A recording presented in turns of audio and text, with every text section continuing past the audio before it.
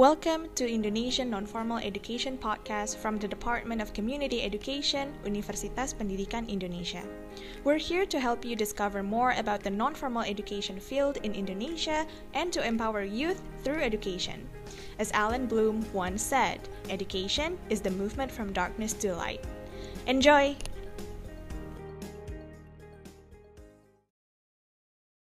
Hello friends, back to Indonesian Non-Formal Education. I'm Asriel and I'm here to tell you the story of experiential learning in Indonesia. Last time I told you the brief story of an association called AELI. AELI, Asosiasi Experiential Learning Indonesia, or in English, Indonesian Experiential Learning Association. It is an association that was created to unify and control outward-bound organization that number is increasing steadily in early 2000.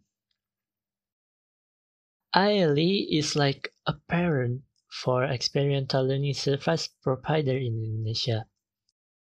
AELI also is a learning community founded with a commitment to always research, analyze, and develop the application of experiential learning method in Indonesia so that it can be effective learning method for improving the quality of experiential learning in Indonesia.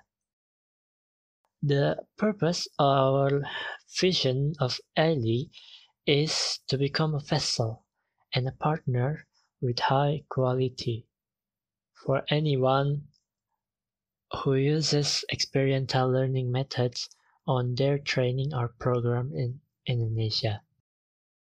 Improving the quality of training and education, experiential learning based, and improving the quality of practitioner of experiential learning methods.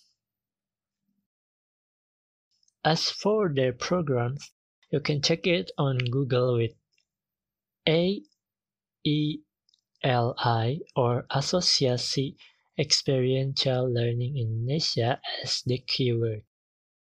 They have done many things, such as encouraging the government to revive the tourism industry with experiential learning. That's it. Thanks for listening. Please consider sharing your thoughts about AELI and listen to my next podcast, Outbound in Indonesia. See you in my next podcast. Your one and only Asriel. Excuse himself. See ya.